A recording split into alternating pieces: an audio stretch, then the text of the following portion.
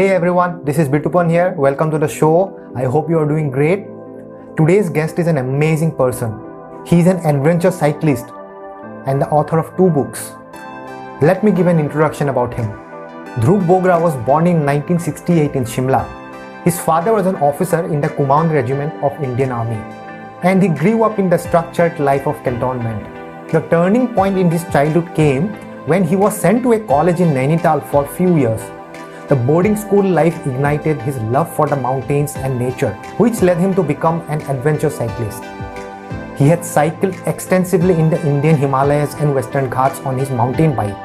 His love and passion for cycling did not stop till the Indian mountains. In 2016, he embarked an epic solo and unsupported cycling journey from Dead Horse in Alaska to Peru. That is from one end of North America all the way to South America. In doing so, he became the first Indian citizen to cycle solo and unsupported. The total distance he covered was 15,000 kilometers, and the trip lasted for 14 months, covering a total of 10 countries. Unbelievable.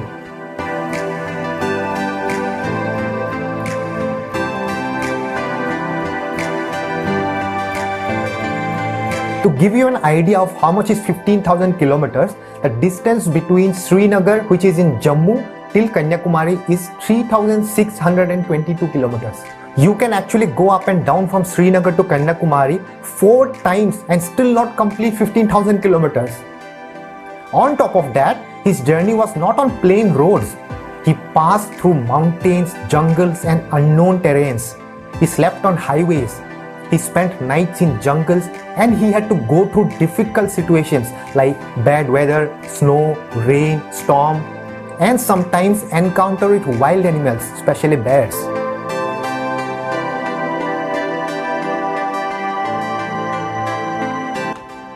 This is the story of one man, not a teenager, a 48 years old man, on a bicycle with a 40 kilos backpack, cycling through unknown places in the largest continent on the planet, all alone.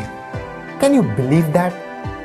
After coming back from the trip, he wrote his first book called Grit, Gravel and Gear, which is about the natural habitat on our planet, the indigenous people, and the culture of the Americas, and extraordinary experiences that he had along his journey. It comprises of a collection of 22 stories detailing his solo journey across this fascinating 15,000 kilometer stretch of land on his bicycle. The book has detailed maps, illustrations, and beautiful pictures depicting the landscapes, the people, and American culture.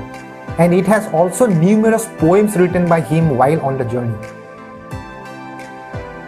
He has spent the last 30 years working in leading multinationals and large corporates. He has held many senior leadership roles in the retail industry in companies such as Titan Industries, Bestseller Retails, and Adidas. He is currently the country manager for the fashion brand Forever New in India. A person who has spent more than a year in the wild and nature has definitely a lot to share with us. I'm excited to talk to him. Let's get started. So hello Mr. Dhruv, welcome to the show. How are you? Hi Bitupan. Thank you for having me on the show. Glad to have you. Very happy to be here. It's early morning. I just came back from a ride. Feeling very energetic. All right. So let's jump into your 15,000 kilometers ride. And I want to know your best experiences and your worst experiences. Let's start with the best experiences first. And which place was it? And what was the experiences? Can you share that with us? So basically, my ride was from Dead Horse, Alaska to Cusco in Peru. And this ride obviously goes through 10 countries. It was solo and unsupported.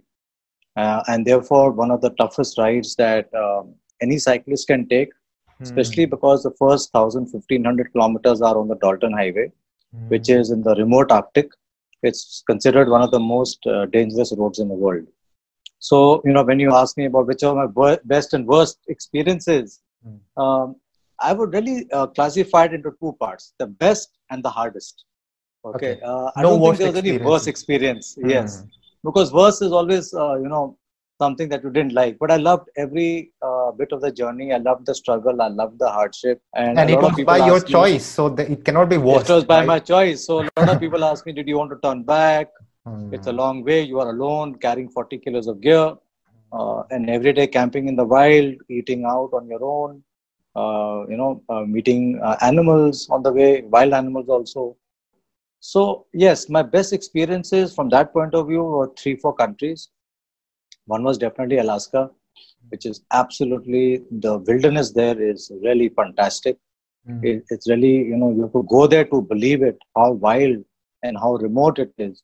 Hmm. Especially all of us, Beethoven, we live in a very populous country. So Right. we're not able to imagine that in a million square kilometers, there will only be 60 people, or 80, 90,000, 100,000 people spread over a large province, which is 5 times the size of Uttar Pradesh. So, when you look at it like that, it kind of rocks your mind that there is so much of untouched beauty in this world. So that is Hmm. the same experience I had with Canada also, in the Yukon and the northern part of British Columbia, which is very wild. The southern part is populated by some cities, but the northern part of British Columbia in Canada is very, very remote. And then, of course, Mexico was a wonderful surprise. A lot of people talk very negatively about Mexico, but it's a very progressive country. We are on the same latitude, very similar kind of people in terms of art, culture, especially the indigenous people, and who had been settled there for the last 10,000 years, just very much like our tribal culture, right? And then, of course, Peru, which was a country very, very close to my heart. If you read the book, I've devoted many chapters to Peru. Hmm. It's an incredible country tucked away in South America. Not many Indians know about it. We don't even study South American history in school and college. So we really don't understand that part of the world. But it's a Hmm. massive continent with a fascinating history and culture.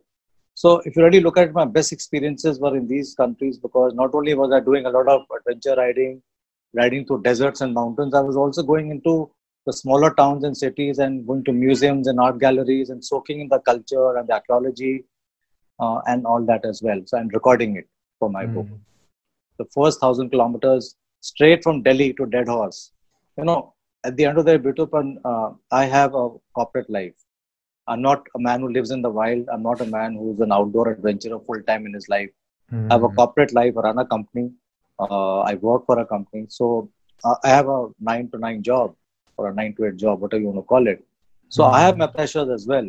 So to give up everything and go on this adventure and land up in a part of the world I've never been to before, with a bicycle and 40 kilos of gear, was very hard. The first 10 days was the hardest. Hmm. Climbing hills alone. There is no mobile service. There's no food on the way. You drink from the streams. You cook your own food. You have to watch out for bears. You have to watch out for wolves. So these are things that You came across nobody bears can. also, right?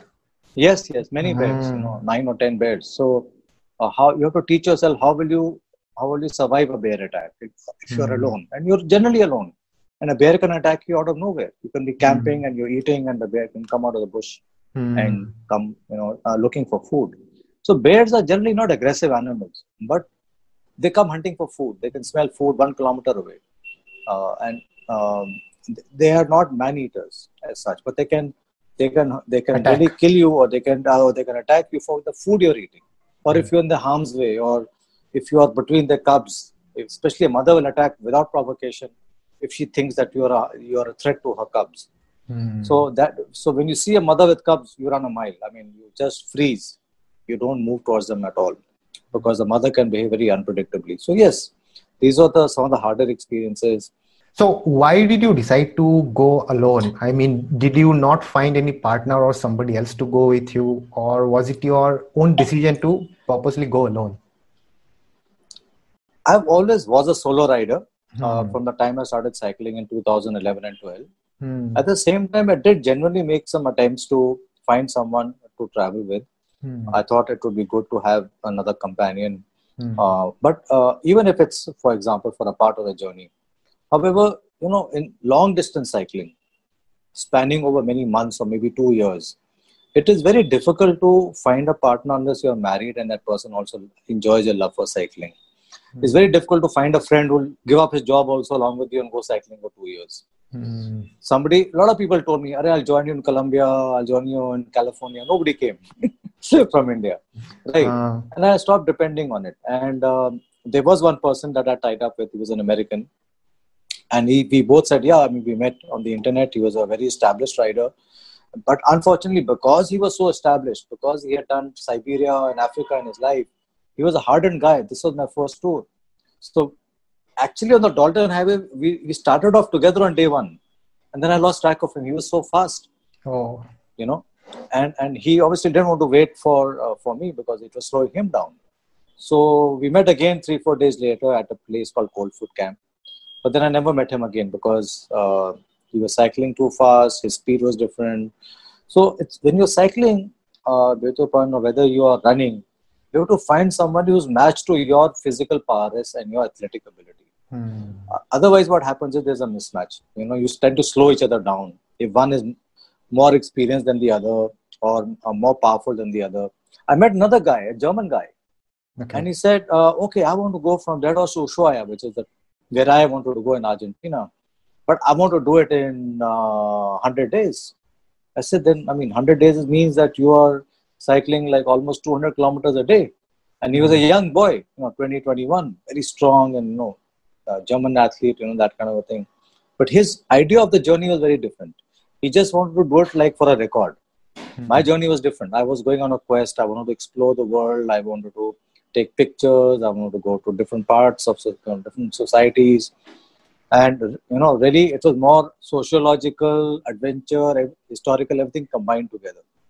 Your family must also have been family members who would have been really worried about you, right? Because you call them after. My parents were very worried. Yeah. I'm just imagining how it would happen when you call them after a week and how is it going? You tell them, nothing much, was about to get attacked by a bear, but everything is going fine. Yeah. How would they react? Yes. Well, I would say my parents were very, very tough about the whole thing. Okay. And I think they sort of took it very, very well, very bravely, I would say, because, and firstly, I think it's also their confidence and faith in me and belief that they let me go also. In the sense, without resorting to too much of pressure, don't go. Initially, they were against the whole trip. My family, my relatives, everybody was against it. But when they saw that I am really, really keen to do it, and obviously I was 48 then, so how do you stop a 48-year-old guy from doing what he wants to do? Especially when he's independent, totally, You can stop your 18-year-old from going, Mothers will emotionally blackmail maybe. But you can't stop a 48-year-old guy from doing what he has to do. So you accept it. How was your health during the whole journey? Did you have any health issue in between? I had no health issues till I crossed over to Mexico. Okay. In Mexico, I think because of the change in weather from the US West Coast to slightly warmer, though it was January and it was very nippy. It was 18 degrees during the day and maybe about 12, 13 degrees in the night. Not very cold. But the change in temperature and the desert wind, I got bronchitis. Then I got typhoid later on. After 3,000-4,000 kilometers, I got typhoid in Mexico. But once I recovered fully, I rested properly for about a week or 10 days. Once I recovered fully towards the end in Mexico, I never felt sick again after that. Okay. Whether it was Central America or Peru, my health was absolutely fine. I was quite strong. And it has to happen. I mean, in 14, 15 months, if you fall sick once or twice, it's normal. I'm surprised that I got so wet in the rain in America all the time. And I was so cold and I was eating from the road in Canada and Alaska, but I never had a single day where my stomach was out or my throat was bad. Nothing. It was perfect. It was just beautiful health. Whereas in the city, you're always falling sick. I mean, every 4 months you have some sore throat and you have to take antibiotics. But here I was cycling 50, 60, 70, 100 kilometers a day, eating not enough food and exerting myself so much every day and sleeping on the roadside in a tent. Nothing happened. And that taught me one thing, which is, people who live in the villages, people who have a hard life, they hardly fall sick. Why? Because their life is so balanced and they're close to nature all the time, most of the time. Whether they're working in the fields or they're working in the tea gardens or whatever. So I worked in the tea gardens for 2 years, by the way. Yeah, 2, 3 you years. worked in Assam, I guess. I read one of your interviews. Yes, I worked with I Tata belong Tea. to That was my Assam, first actually. job. Oh yeah, that's why I told you. So I worked in. Where in Assam? I worked in near Sibsagar, near Namrup. I'm from Sibsagar. Borhat. Okay, so I was in Borhat. Okay. Which is in Sibsagar district, actually. Right. So my first job was there. I was managing a tea garden. I was assistant manager that time, way back in '89. Okay, so did you live inside the town or in? No, I lived in the tea garden. Okay. I lived in Borhat, which was 30 kilometers from Namrup, I think. And then from there, I moved to Diflu, which is near Numaligarh, just opposite Kaziranga. So when I was working in Assam, I had a motorcycle and I used to go with another colleague of mine. We have motorcycle up to Karbilong, to Dibrugarh, to Tinsukia. You name the place, we've been there. And I think those early days, I was just 21, 22 there, riding in the dark, nice. With all sorts of problems going on in those days, as you're aware. We were fearless. I mean, we went into forests and jungles and nobody ever troubled us. Okay. Nobody ever sort of waylaid us. People used to say, elephants will come, or, there used to be robberies on the highway. People would drop trees and stop you and rob you and go away. Right. Those things used to happen in those days. It never happened to me. So that way I was fortunate, I think. And one of the lessons I learned on this journey with Open is that if you start fearing everything in life, you will attract that event into your life. Very true. Okay, so if you fear, you will attract it.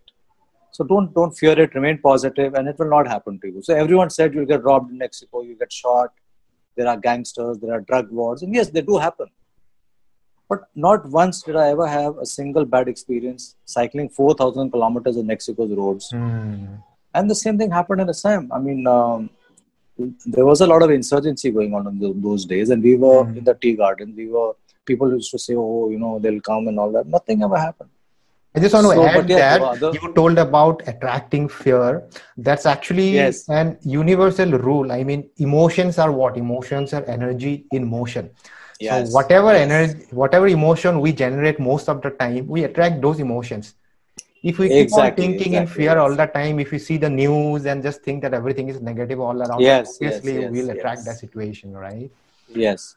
So I also I stopped watching the news while I was on the journey. Very less. I watched very less news. I think the only news I followed was Trump getting elected to becoming president while I was in the US, because I was in the US that time, that the morning he was elected. Okay. So nice. Yes, people were super depressed around me, but I couldn't escape that news. But I stayed away from the news for almost 1.5 years. So like I said, you attract what you think and what you believe. So tell me about your book. What readers can find in your book and what can they learn from your book? Well, I'll show the book to your readers. So that's Grit, Gravel and Gear. It's a 387-page book. The book chronicles my journey, not day by day, but I've taken 22 segments from the journey from across 10 countries and told stories of like you said, the best and the hardest moments and the great experiences that I had, the people that I met, the animals, the culture, the indigenous tribes, and the cycling journey itself. So it's not just a cycling book. It's an adventure book. It's about exploring new worlds, seeing with new eyes. I talk a lot about cultures. I talk about myths and beliefs. I did a lot of research, whether it was the Maya people, the Aztec people, the Inca people, and also about towns, little unknown towns that are so amazing. For example, the town of Tequila in Mexico has the world's oldest functioning distillery, and we heard about the drink tequila, but I doubt if anyone even knew there's a town called Tequila in Mexico which makes tequila, and that is the origin of tequila. Okay. So things like that, very interesting things, or the Maya or Tikal, the capital of the Maya Empire in Guatemala. So the book is full of interesting information, experiences, conversations with people, art and culture.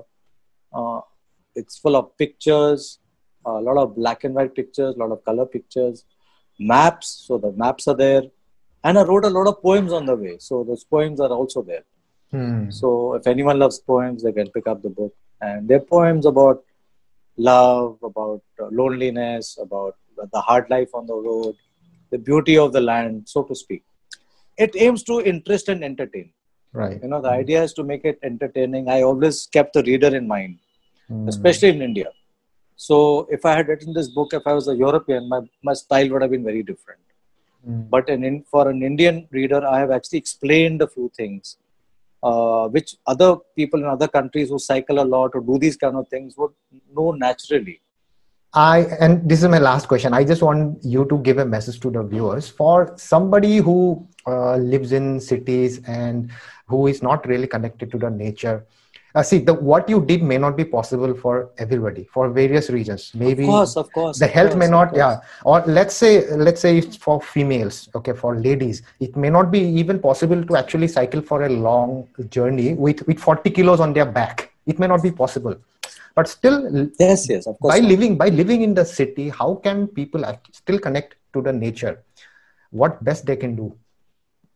Okay, I think, and this is a very good question, Betupan, because when I talk about the book and I talk about the journey, a lot of people think, "Oh, I can't do this."